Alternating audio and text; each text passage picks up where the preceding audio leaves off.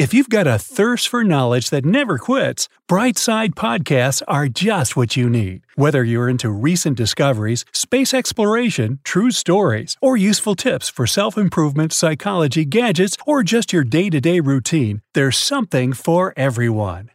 Imagine you went back in time and are strolling through the jungles of the Paleocene. Ferns and trees are huge, and this one trunk is especially enormous. And then it moves. Tough luck, you've met the biggest snake that ever slithered on Earth, the Titanoboa. Good thing it'll stay in the past, right? Right? No, they quite possibly won't. You know what snakes love? Heat. They're cold-blooded, and for any activity, they need some heat from the outside because they can't generate it themselves like, for example, we do.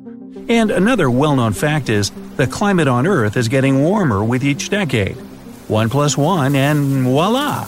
You have yourself a tree trunk of a snake slithering in the woods or gliding just below a river surface. Of course, that would be a completely different snake, and there will be a lot of trouble for snakes to get there. But the size Titanoboa once had is still achievable if the climate gets hot enough. Even today, we already have some giant snakes like anacondas or Burmese and reticulated pythons in the most heated regions of the world. But yeah, those snakes would be like spaghetti next to a Titanoboa. This titan of a snake lived some 58 million years ago, and it can still beat any other reptile to the title of the best horror movie material. It was up to 42 feet long. Lay 2 giraffes on the ground and Titanoboa would still be longer. Come to think of it, giraffes would be a decent point in a menu for these snakes if they didn't prefer fish and other aquatic animals. Titanoboas became famous as snakes that supposedly ate crocodiles.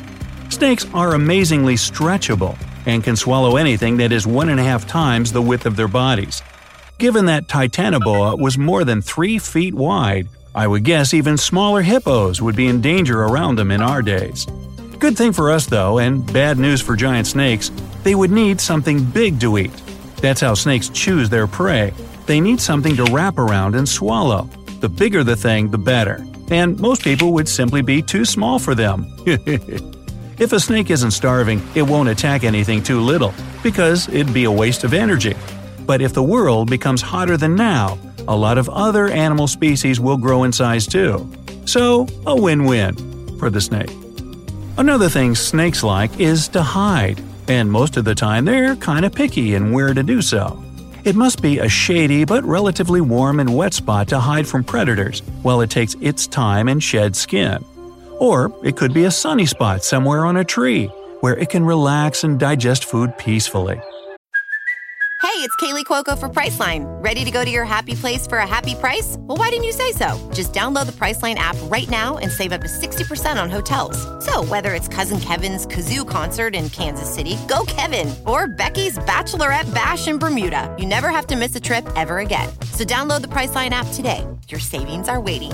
Go to your happy place for a happy price. Go to your happy price, Priceline. With a size like that, though, Titanoboa would need nothing short of a cave to fit itself into, let alone trees. Rainforests today would be ruined by a snake weighing up to 2,500 pounds. That is, unless it chooses sewers to dwell in. Dark, warm, and wet, everything fits. Scared already? Don't be.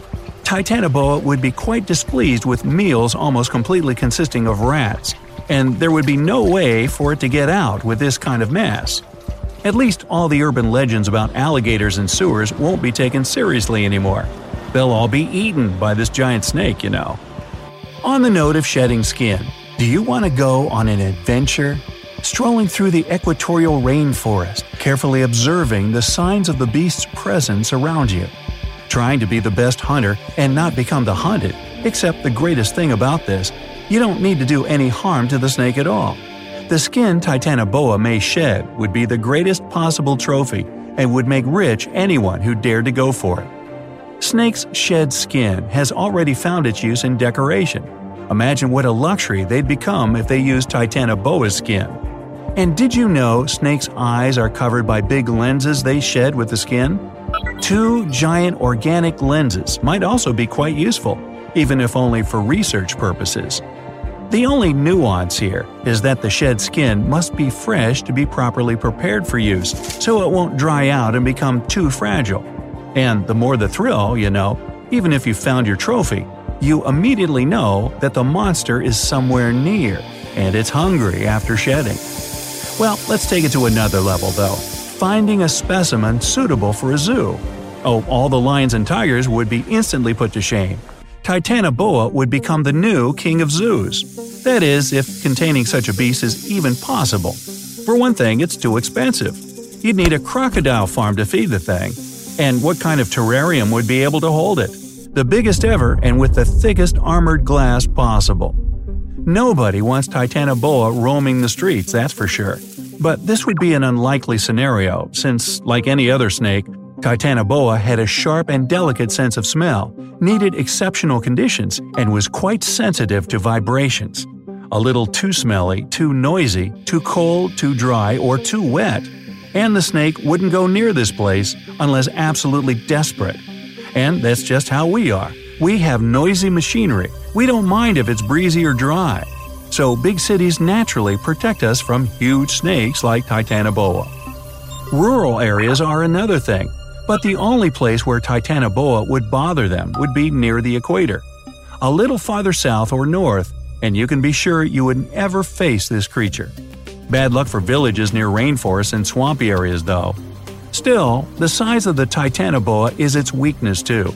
Even a sparse yet sturdy net would be enough to put the snake off. And a fence with a weak electrical charge is even better.